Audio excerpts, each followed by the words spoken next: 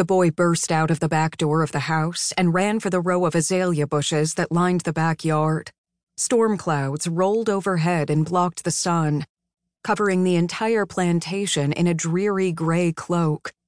He slipped between the bushes and ran into the sugarcane fields, traversing the well-traveled path until he reached the tree line that indicated the end of the cane field and the beginning of the swamp. He stepped into the canvas of thick brush and cypress trees, and everything went several shades darker as the cypress trees choked out what little light managed to push through the stormy skies. Bursts of pain shot through his right eye, and he could feel the skin tightening. It was already swelling, and he knew it wouldn't be long before the eye was completely shut. It wasn't his first black eye, but if his plan worked, it would be his last. The path through the swamp ended at an old slave quarters.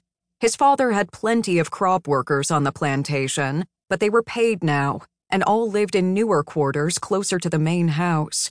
This was the last of the buildings remaining from the old way of things, and the boy and his friends had helped it along by sneaking lumber from the plantation and keeping the structure upright. He could see light streaming through cracks in the wall and was relieved to know his friends were there. With the storm moving in, he had been afraid they wouldn't be able to come. And tonight was important. Everything depended on it. He pulled open the door, and two boys looked up at him, the lantern on the floor illuminating the depressing room that had once served as a home for 6 people. Both of the boys stared at his eye, but neither questioned it. They didn't have to.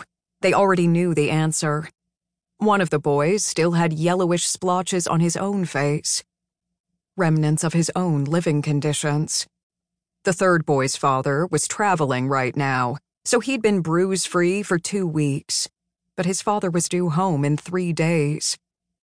The boys' families were all part of the same social circle of the remaining rich plantation owners.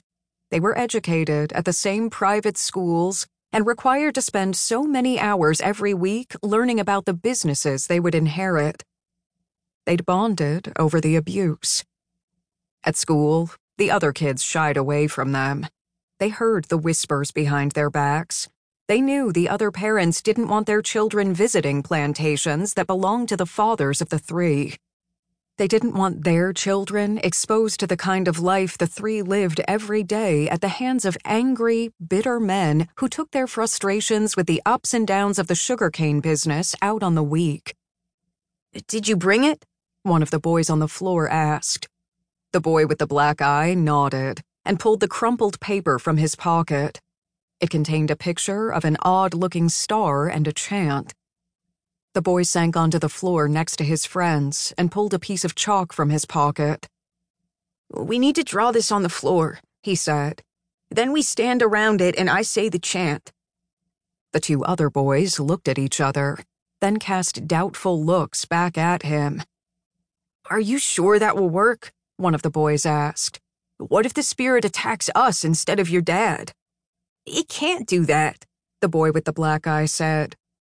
Although he had no idea if what he said was true, but he needed the other 2 boys to make it work.